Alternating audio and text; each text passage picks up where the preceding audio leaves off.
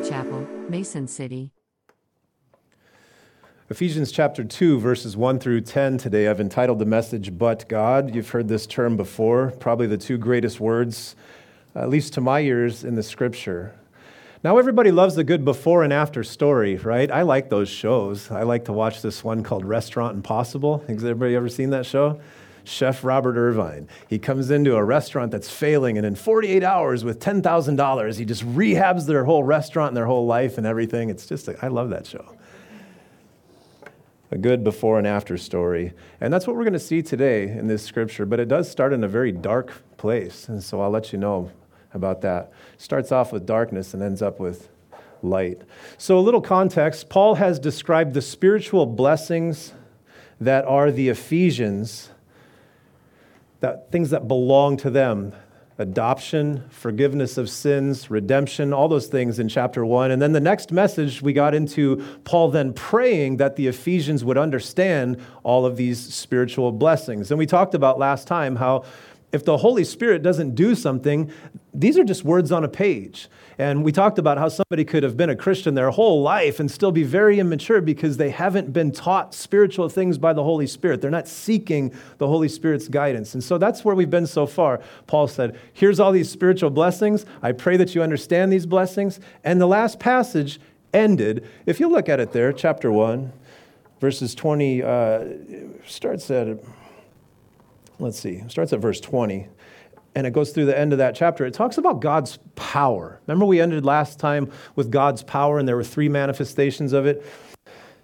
He says, which he worked in Christ, talking about his power, when he raised him from the dead. There's God's power in raising Christ from the dead, and he seated him at his right hand in the heavenly places, far above all principality,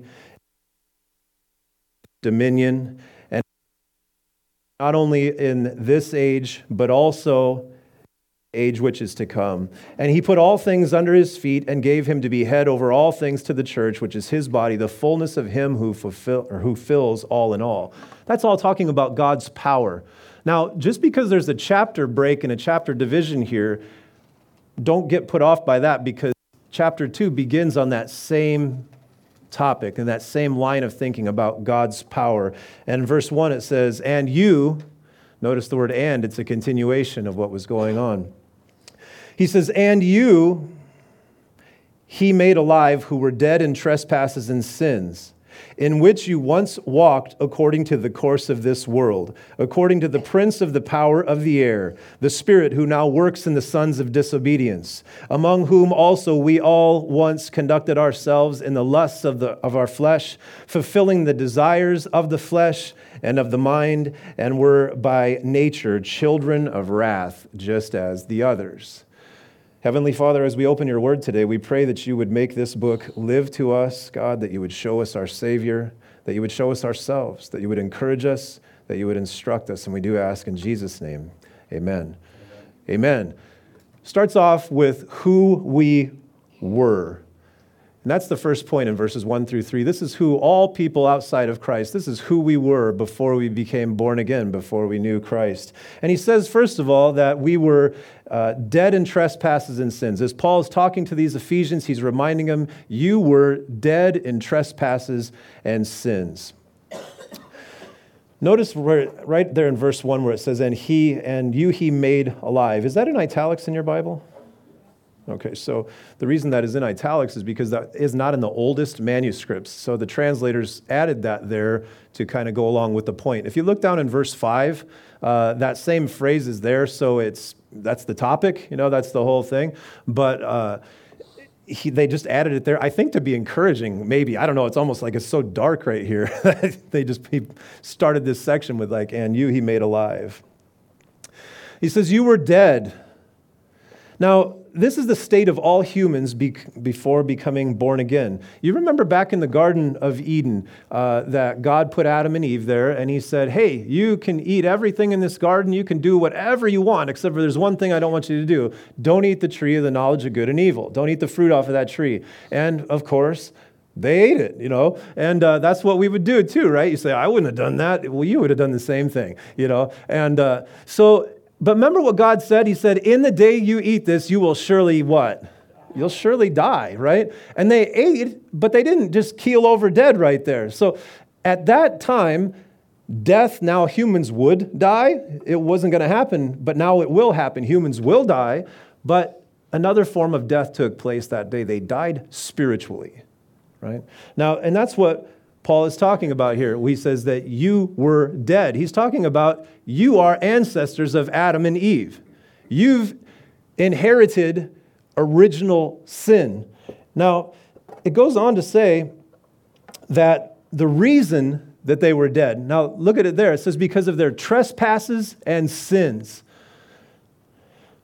Trespasses and sins, if you see that in your Bible there. I don't know if we have a slide for that scripture. Maybe not. We probably don't. But trespasses and sins. Now, there are two different things being said there. This is why they were dead. Now, trespasses is a certain type of breaking God's law, and sin is another. I remember when I was young, I grew up on a farm, and we had 25 acres. It was a beautiful place. Until about 2005, we never had to put a sign out anywhere that said no trespassing. But eventually had some vandals. They came on the property, and my stepdad had to put up some signs that said no trespassing. And that gives you the idea of what is meant by a trespass here. It's taking a step over a line, a deliberate step. So when he says trespasses, this is when somebody takes a deliberate step over one of the lines that God has drawn. This is a deliberate breaking of God's laws. And when he says sins, now that's an archery terms. Anybody ever into archery? Yeah. I mean, you shoot the arrow and you try to get right to the middle of the thing. And, if you don't hit the bullseye, then you're a sinner. It's an old game. It's an old English game, actually, called Sinner, where if you didn't hit the middle, anybody else that didn't hit the middle was a sinner. So it just means simply to miss the mark. Now, where transgressions is like a deliberate breaking of God's law, sin could just be missing the mark, even though you've intended to hit the mark. So you have intentional and unintentional sins. And because of those things, Paul says to the Ephesians, you were dead spiritually because of trespasses and sins. This is their state before becoming born again. In verse 2, it also says here that they were obedient to the influence of Satan. He says, dead in trespasses and sins, in which you once walked according to the course of this world, according to the prince of the power of the air, the spirit who now works in the sons of disobedience. This is the second thing that marks the unbeliever, is they walked according to the course of this world. Now, you ever heard the term like go with the flow? These are people that are just going with the flow of the world around them. I remember a story of a guy, he said his mom always used to tell him that, any dead fish can go with the flow, but it takes life to swim upstream, right? Now, that's what Paul is saying about unbelievers. They just go with the flow of this world. Now, it goes on to expand that. It says, according to the prince of the power of the air. Now, that is just another name for Satan. What Paul is saying is this world is under the influence of Satan. And the people that just go with the flow of this world are therefore under the influence of Satan. The materialism, the greed, the hatred, the addictions, the abuse, the gender confusion, these things that you're seeing, abuse of sex, pornography, murder of babies, the styles even, the trends, the music, all these things that are outside of Jesus Christ, all of this makes up the world and its influence. You say, no doubt, I open the news and I can tell there's a devil just like that. It's not a surprise to any of us. But Paul says that you, Ephesians, this is what you did, is you walked according to the course of this world. Then he goes on to say even more. He expands it even more. He says, the Spirit who now works in the sons of disobedience. Now that is saying that the spirit of Satan is at work in the unbelieving world. And it is a spirit of disobedience. You say, no doubt, I think I can recognize this spirit kind of in myself. Let me see if you have this spirit in yourself. I'm going to tell you that you need to do something. Now, most of you probably were, when you get told you need to do something, you've got this voice inside of you that says who? You talking to me? You do it. Okay, that is proof that you have learned something from this spirit of disobedience. You want some further proof? Have you ever raised kids? Did you have to tell the kids, did you have to train them to be disobedient or obedient? Well, there we go. Because, like it says there, the course of this world is, according to the prince of the power of the air, the spirit who now works in the sons and daughters and babies of disobedience. And Paul is saying that is the story of all people that are outside of Christ. You don't have a choice because you're born into Adam and Eve's sin, and you're born into a world which the world is actually ruled by the devil. Now, in the book of John, John calls Satan the ruler of this age. Do you remember when Jesus is tempted in the wilderness and Satan offers him the whole world? Remember that? Jesus doesn't dispute with him and say, hey, this isn't your world. Because we know that when Adam and Eve in the garden, when they sinned, they forfeited dominion and they gave it to Satan. And we know in the book of Revelation, there's a time where the seal will be opened again. And the angels, everybody's like, who can open the seal? Who's worthy to open the seal? And Jesus Christ comes in and he opens the seal, which is likened to like the title deed of the earth. He takes it back. He takes it out of the dominion of Satan. This world is under the sway and the influence and control of Satan. And the people that are going with the flow of this world are under his control, with that spirit of disobedience at work in them. Now, there's no neutral ground. And this is where a lot of people get tripped up today. They think, I'm not really making a choice about Jesus one way or the other. I'm just kind of neutral to this whole thing. No, you're not. You're going with the pattern of this world that's in rebellion to God. Now, there's another tragedy out there where Christians are trying to have it both ways. They say, I like the world so much that I don't know if I can be all in with Jesus, but I like Jesus so much that I just don't know if I'm torn. That is a miserable place to be, trying to have it both ways. Now, the spirit who works in the sons of disobedience, this is grim, right? Now, it gets even further here. There's one more thing that marks the unbeliever. Verse 3 says, among whom also we all once conducted ourselves in the lusts of our flesh, fulfilling the desires of the flesh and of the mind, and were by nature children of wrath, just as the others. Now that term right there, this is a heavy-duty term. People that are in this unbelieving state are children of wrath. What that means is God's just punishment is poured out upon them, and they will be judged justly for their rebellion towards God. They're children of wrath. He says there that this is what they do. He says, we used to conduct ourselves in the lusts of our flesh. Now, that term lusts of our flesh, it's an interesting thing to think about for a second. We normally hear the word lust and we think, it's just a bad thing. Lust is a bad thing. But this word in the Greek, epithumia, it's a compound word and it just means over desire. Epi means over, like the epidermal layer. It means epithumia, it means over desire. So a lust can be for a bad thing, certainly, but the idea of lust of the flesh is not only lust for bad things, it's also over desires for good things. Because we have a fallen nature, we tend to try to take good things and make them God things. We try to take good things to the extreme. I think you can relate with this, right? Something good, you come across something good, you find a good recipe, you find a good restaurant, you do something like this, or, and you just want, if unchecked, you want, you go to the buffet and you're like, oh boy, those green beans, man. I got to get back up there, and it's just an over desire. Our flesh over desires things. An over desire for acceptance leads to me subjecting myself possibly to a bad relationship. The over desire for sex leads to perversions of sex, pornography, sex outside of marriage, sex outside of what God has prescribed sex to be for. I mean, an over-desire for food leads to gluttony. I mean, you can think about this. And that's what he's saying. He says that we all just used to conduct ourselves in the lusts of our flesh. And he goes on saying, fulfilling the desires of the flesh and the mind. The unsaved have no other option but to live life for their own desires. They just don't have any other option.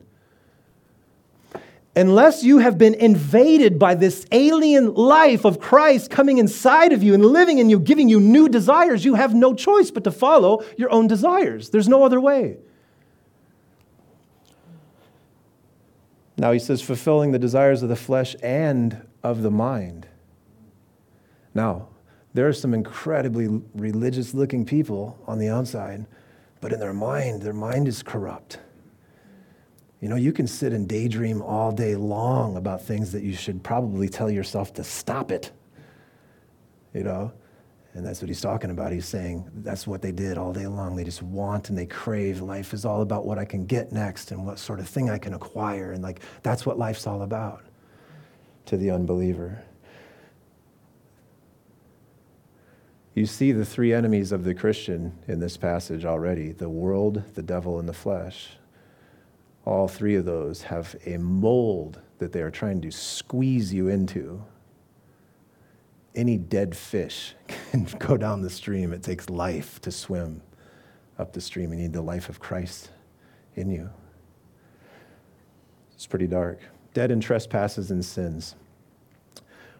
Obedient to the influence of Satan, children of God's wrath. I remember a show that I used to watch when I was a kid. And it was called Magnum P.I. Anybody ever remember that? I can still remember the theme song. You guys remember that theme song? I brought a picture, you know. Now, you know, I remember Magnum P.I., but actually I can only really remember one episode. And sure enough, there's a picture on the internet of like the scene that I remember from when I was a kid. Now, old Magnum had been, that's Tom Selleck, by the way. Mr. Mustache himself, he had been in an airplane. The airplane went down. He's way out in the middle of the ocean by himself, and he's got his waterproof watch on. Remember how cool that was back in the 80s, man? You had to, you know.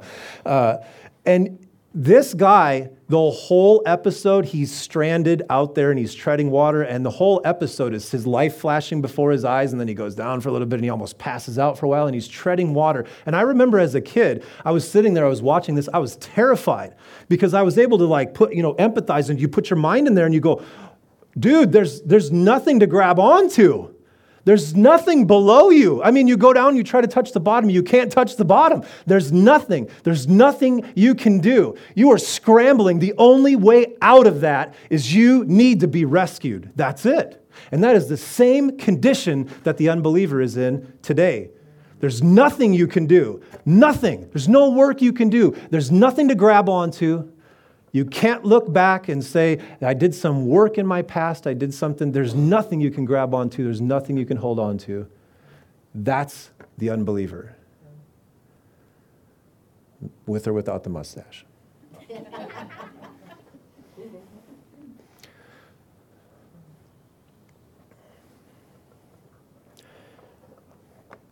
In verses 4 through 7, now we're going to see what God did, and it starts with the two words, but God.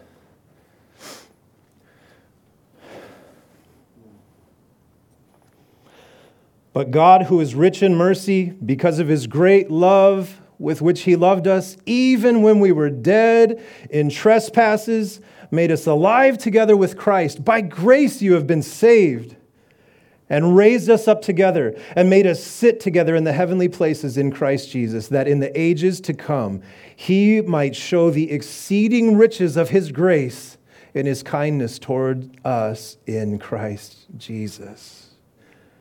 The change from hopelessness and utter despair to unspeakable joy. How is this change brought about? What did God do? Well, first of all, he did it out of his character, which is merciful and loving. Look at verse 4, who is rich in mercy. Psalm 103:10 says, he has not dealt with us according to our sins, nor punished us according to our iniquities. That is a way of saying he did not give us what we deserve. That's what mercy is. God shows his love to us because he does, in one way, is he does not give us what we deserve. We have broken his laws continually in thought, word, deed, or motive, and he doesn't give us what we deserve because he's rich in mercy. Now, I might have mercy, but I don't know if I'm rich in mercy. But I'm so glad he is. Because of his great love, now the word there is agape. Now, agape is a type of love. There are different types of love according, to the Greek language has 4 different words for it. Eros is one where we get the word erotic. That's the husband and wife kind of love.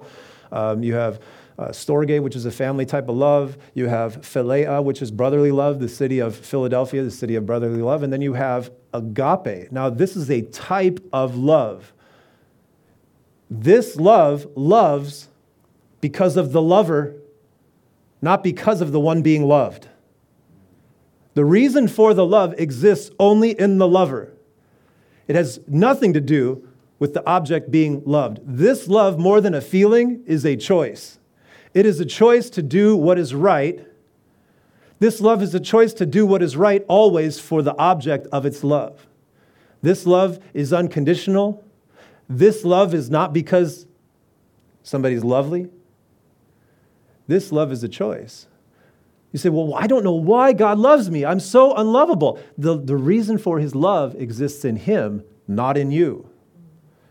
Now, I would say that marriages could probably benefit from learning about this kind of love, because this is the kind of love you have to have in your marriage if you have a Christian marriage. This is it.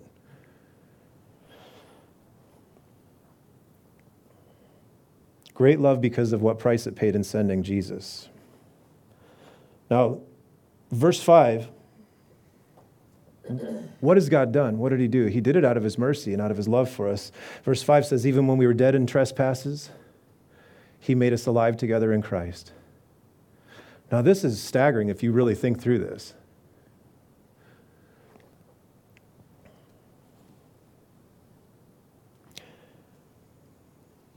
Even when we were dead in trespasses.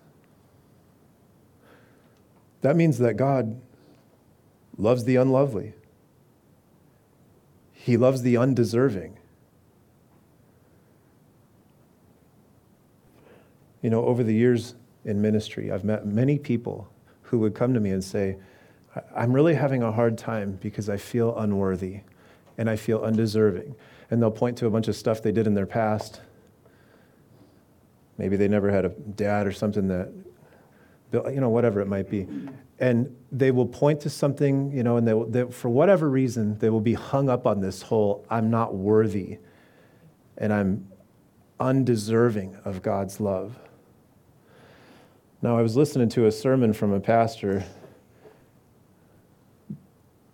that I believe he made a terrible mistake in trying to convince his congregation that they were worthy. And I've heard well-meaning people try to do that, especially in youth ministries. Try to convince the kid, you're worthy of God's love. You're deserving of God's love. That is not what the Bible teaches. The Bible teaches that not one of us is worthy of God's love. None of us are deserving of God's love. But he gives it anyway. The glory goes to him, not to you for how much you deserve it. It goes to him. When people come to me with this issue, I always try to offer them the sort of help that was offered to me. And it was somebody telling me just that. Oh, no, you're under an incredible burden trying to mentally make yourself worthy. Why don't you just let that go and receive God's love? You can leave a tremendous burden behind today by trying to make yourself presentable to God. I grew up with a stepmom that spent a lot of time trying to make herself presentable to go into public. So that picture comes to my mind of trying to make ourselves presentable. And we do that with God, don't we? We're always trying to give God a reason why he should bless us. We're always trying to convince him. We're always saying, look at my track record. Look how good look at all these things in my life. Lord, I've been in the Bible every day this week. Bless me because I'm worthy. I'm deserving. I would just encourage you today to let that go. Because you're not ever going to do that. And God's love is so amazing because it is unlovely. It's for the unlovely. Even while we were dead in trespasses and sins, that's when he made us alive. Because of his mercy and his great love for the unlovable. It's a huge burden to let go of. Goes on to say, he made us alive together with Christ, and he says, by grace you've been saved. I love it. He just interjects that there. When theology turns into worship, he's saying this is so great that God makes alive unworthy, undeserving sinners. He makes them alive by his grace. Oh my gosh, by grace you've been saved. And he just bursts out. It reminds me maybe like the Pentecostal church, like, hallelujah, praise the Lord. And the lady throws her hat and like cartwheel down the aisle and praise God. So good. He says, by grace you've been saved. Now grace, if mercy is not getting what you do deserve, grace is getting what you do not deserve. I need to try to convince myself of why I deserve salvation all the time. No, that would not be grace then. Once you enter into this deserving and earning and meriting and achieving, you are entering the world of wages, not grace. Verse 6 says, and he raised us up together and he made us to sit together in the heavenly places in Christ Jesus. Now look at the past tense on those. This is how God sees you now if you are a Christian, if you're in Christ. He sees us raised up together and sitting together with him in the heavenly places. You say, well, I'm sitting right here today. What do you mean I'm sitting in the heavenly places? I mean, I think my body's right here in Mason City. Positionally, God the Father sees you united to Christ. You've been raised up as Christ came out of the grave. You've been raised up. What does that mean practically to you? That means that you can count on the fact that you're on the other side of death, that's not going to hold you down because you've been raised with him. It also means that you're seated in heaven. Now, this is an interesting thing to think about because this world, as it tries to squeeze you into its mold, some of us find ourselves being very concerned about the things of this world. But I'll tell you, when I remind myself that I'm seated in heaven, that I'm seated with the King, it kind of helps me to have a good perspective on things in this world. I can just kind of take it or leave it, I don't get all that wrapped up about the things that people that don't know God are all wrapped up about, right? I can kind of get off that treadmill. I can just enjoy the fact that I'm a citizen of heaven. I can live like a citizen of heaven here in Mason City. What a burden that takes off.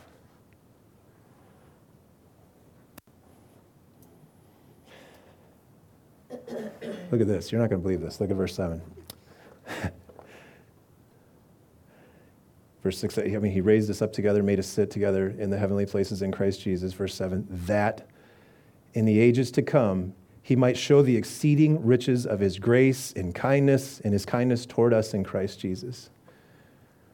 One of my favorite things to do, I used to live in SoCal and Huntington Beach, Seal Beach area. If you've ever been there, you're just like, oh yeah, the weather, the weather, if anything. And I used to just love, and I'd sit on the beach and I would just watch the waves roll in, And that's the idea here where he says in the ages to come. It's like the language of the ages just rolling in like that, one after another. What this is getting at is for eternity, when we step into eternity out of these bodies, for the first 1,000 years, 10,000 years, 100,000 years, what is God going to be doing? He's going to be showing us the exceeding riches of his grace in his kindness toward us. Like waves rolling in one after another, the ages will keep coming in, and through that whole time, you're going to keep learning, I believe, in heaven about God's grace. He's going to keep showing his kindness to you over thousands and thousands and thousands of years. I think the hymn writer had something to do with this when he said, when we've been here 10,000 years, bright shining as the sun, we've no less days to sing God's praise than when we first begun, right? That's the idea. It's just for eternity. Let's just wrap our minds around this. Let's recap. For all you organized people that, let's recap, okay? So you're dead in trespasses and sins, under the influence of Satan, rebellious to God, but he comes into your life, he makes you alive, he fills you with Christ, he seats you in heavenly places, forgives your sins, and for all eternity, he's going to just show his kindness and his grace to you. Okay. I mean, you'd be kind of silly to reject that. You know? Friends, this is just the beginning.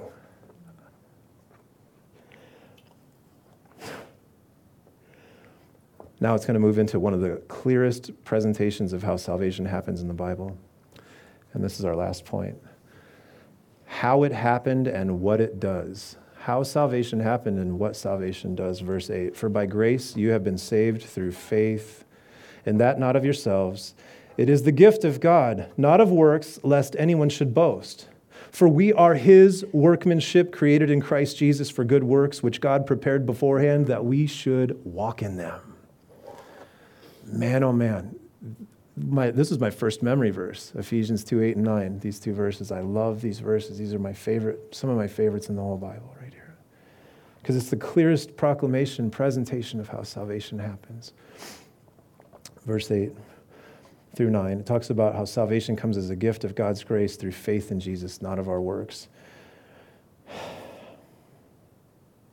Where it says, for by grace you have been saved. Now, grace is undeserved, it's unearned, it's unmerited favor from God. It comes from the root word where we get our word charity. Now, to help you understand this, and forgive me, you've heard this a million times, but it's a good illustration, but so just think of charity. If I want to give, $100 to charity, and so I call the place, I say, I'm going to make a donation, $100. I'm just going to give it to you as charity. And then I say, but I want you to put a picture of me on the side of your building and, say, this is the Adam Tyler building because, he made such a great charity donation to the church. Put his picture on there. I'm sorry, but that's not charity. We're talking about wages and earning. I just paid you to put my face on your building. That's marketing, is what that is. Oh, I gave the golf check. Well, but you stood in the picture and got over your Facebook and shook hands with everybody and networked at the mixer, and that was what was going on in your heart. Now, charity is no strings attached. Here you go. I want to, there you go. No strings attached. Well, let me pay you something for that. No, you can't. Well, let me mow your lawn. Oh, you can't do that. That's grace. That's charity. I've given, even if you come in here today and I'm just going to stop with that. It's just such a staggering thing to think about because if you realize, so many people are not operating in a relationship of grace with God. They're operating in this earning and deserving, and it's transactions. It's transactional. The Bible is telling you plainly that you are born in a helpless condition like old Tom Selleck, and Jesus Christ has reached down, grabbed you out of that bad situation, given you everything you need for life and godliness, and put you on the ground and said, now what do you want to do? Because I've given you this charity. I've given this to you freely. Jesus doesn't say, I dug you out of the ocean and now here you owe me. That's not what he says. That's not what the Bible says. The Bible is about a God that has mercy on sinners that can't save themselves, and he rescues them as a work of his grace. And maybe you're sitting here saying, are you saying it doesn't matter what we do? I'm glad you're asking that question, because if grace is preached clearly, that is the natural question. In fact, Paul deals with it in the book of Romans. For by grace you've been saved, and it says through faith. Now, faith this is the part where it's our responsibility. Okay? Faith, what you do in faith is this is how you receive God's grace. The faith is our responsibility. Now, where it goes on to say, and that not of yourselves, it is a gift of God. Some people have mistaken that and said, see, faith is a gift of God. Faith is not the gift of God. The Greek construct of this verse means where he says that not of yourselves, the whole thing, salvation by grace through faith, is not of yourselves. It's of God. Now, faith is your responsibility. This is my responsibility. This is a crude illustration, but if you write me a check for $1 million, and my part then is to go cash it. I have to go cash it. Do I get credit for the $1 million? No. It's your money, but my faith went and cashed it. That's what faith is. I might have faith that that chair will hold me, but if I sit in it, I'm exercising faith. I'm receiving the blessing of being able to sit in that chair, So faith is your responsibility. This is our responsibility. John 3:16 says, God so loved the world that he gave his only son that whoever believes. Now that means that you took your responsibility to put your faith in the gospel. You believed. Romans 1:16 says, for I'm not ashamed of the power of Christ, for it is the power of God to salvation for everyone who believes. Less people knew that one. Belief is our responsibility. For by grace, you've been saved through faith. You get saved by God's grace. God's grace is the means of salvation. Faith is how you receive it. You need to do, that's your part. You trust in what God has done for you. Verse 9 says that it is not of works. Now this is plain as day. Salvation cannot be earned by behaviors. Can't earn salvation. You don't earn salvation by going to church, by reading the Bible, by getting confirmed, by keeping sacraments, by any of this stuff. You don't get saved by works. Plain as day right here. It's interesting when somebody's drowning, I don't know if this is true. I've never been a lifeguard, but apparently they tell the lifeguards, if you're coming up to somebody that's flailing around, you've got to tell them, stop flailing around already, because dude, they're going to clock you in the face, And so you have to tell a drowning victim to stop struggling and just receive the rescue. Now, I think that's a really good word for somebody here today, is you just need to stop struggling to make yourself presentable and acceptable and lovable and okay with God, and just let Jesus make you okay with God. Amen. Let him grab you. I was talking with my mentor last week, and he said, he was a surfer in Cali, and he said that he listens to my messages, so it's not like maybe I better not say this stuff. But he said he was out swimming or surfing with a guy one day, and the guy just starts drowning and freaking out, and he had to literally go punch the guy in the face and knock him out to get him back in.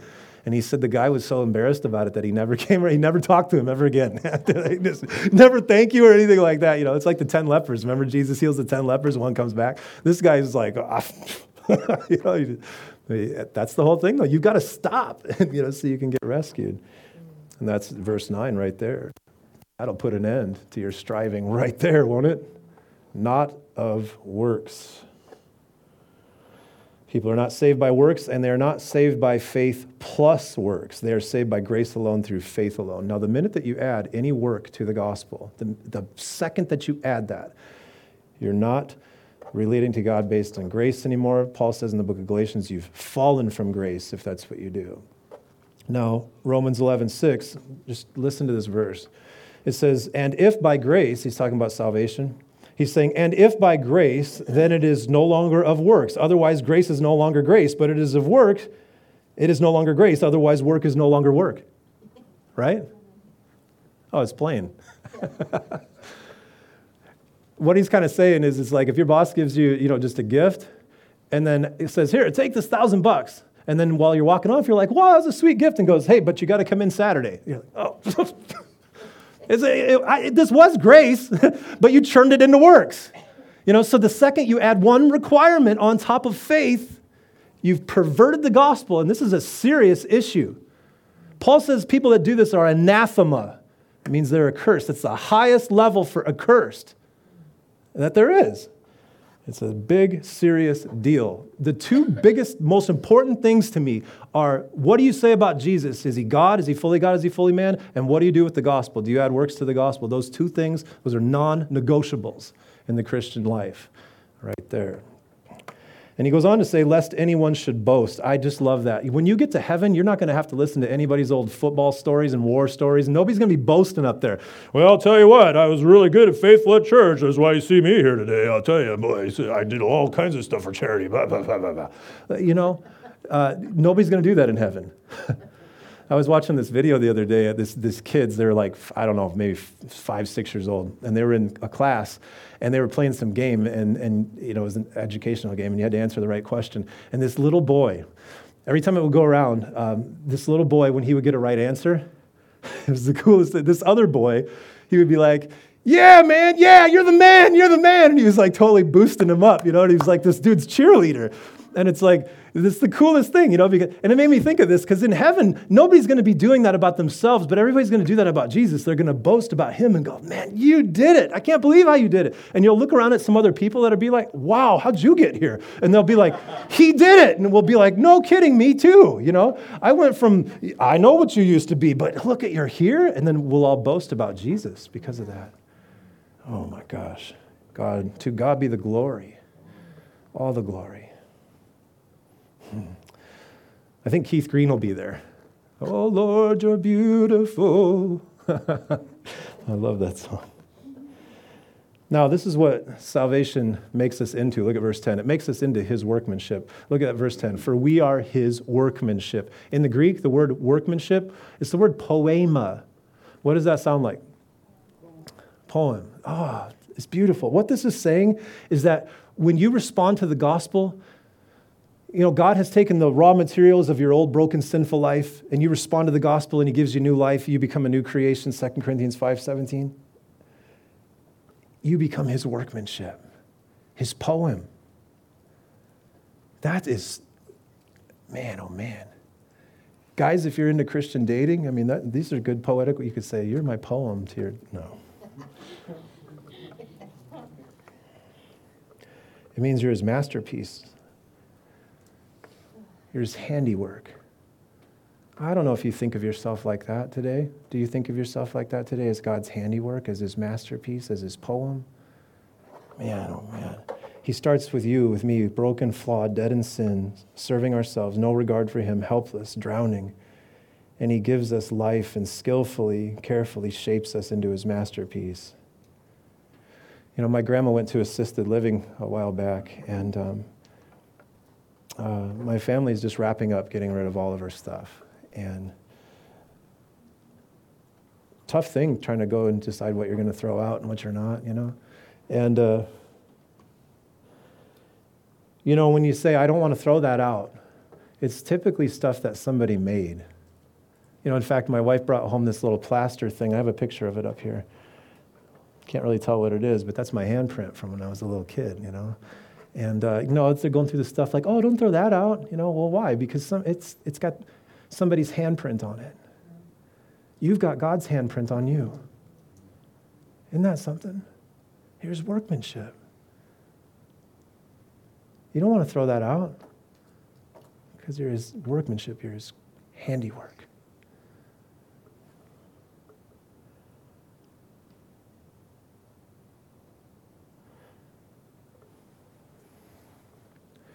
You're so special to God. We ask sometimes questions that are silly before church and our servants meeting, and one of them that ChatGPT always suggests is, if you could have a superpower, what would it be? And I'll tell you one thing that I would wish for is, I wish that I could communicate to you how much God loves you. You wouldn't do any of the bad things you do to yourself if you knew that, or others. I wish I could do that. The Holy Spirit can do that. To see yourself through these eyes. I have to tell you, I get down on myself in the ugliness of my sin. And in those times I remember that I am a creation of the master craftsman, that I belong to him. Salvation leads us to walk in good works that God has prepared for us. Look at the rest of verse 10, please. It says, for we are his workmanship, created in Christ Jesus for good works, which God prepared beforehand that we should walk in them. Now, we are not saved by works, but we are saved for works. And it's not because we owe God something, it's because this is what we were designed for. I spent my whole 20s wondering what I was designed for, and tried all different things, and they all came up empty.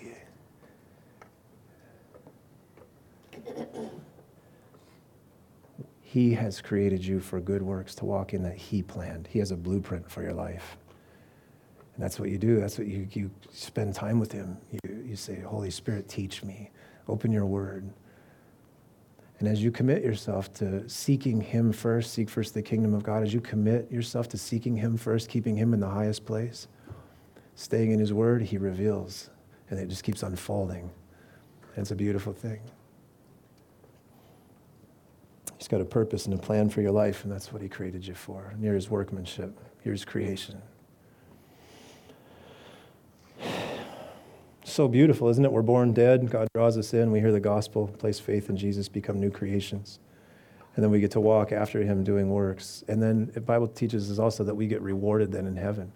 What a deal. So good, God. Because God has mercifully saved us by grace through faith in Jesus Christ. Now, this is what I want you to realize here and focus on. I want you to leave with this. We must resist the temptation to rely on our own works for salvation and instead humbly trust in Him, allowing this truth to transform our lives. Now, listen, this creeps back in even as a believer. Even look at the book of the Galatians. They were saved by grace through faith, but then somebody convinced them. He said, who bewitched you? And they started to go back to the idea of works. Now, I think that this happens because we are also trained towards cause and effect. I mean, it just makes sense. You get what you give, right? I think there's a song that's, no, it's not what you got, it's what you give. But that's a statement in this, it's a maxim, right? Is you get what you give. You put in the sweat and then you get the return. Now, that is how the physical world works. Just ask a farmer. You put in all this work and then, it happens, So we're trained to this. So our minds drift back into this. What can I do? Oh, what am I supposed to be doing to make myself presentable and acceptable to God? And so you have to preach this to yourself often, that we're saved by grace through faith. And it's not of our works, lest anybody should boast. It's all Him. I want to make this statement that maybe it'll be really radical to you, and maybe it'll just be a good reminder to you, but God could never love you more than He loves you right now. He just couldn't. He's loved you with an everlasting love. God so loved the world even before you were following Him. He loved you as His creation. Now that you're with Him, He loves you as His son, as His daughter. There's nothing you can do to improve upon what Jesus did. And you just rest in that.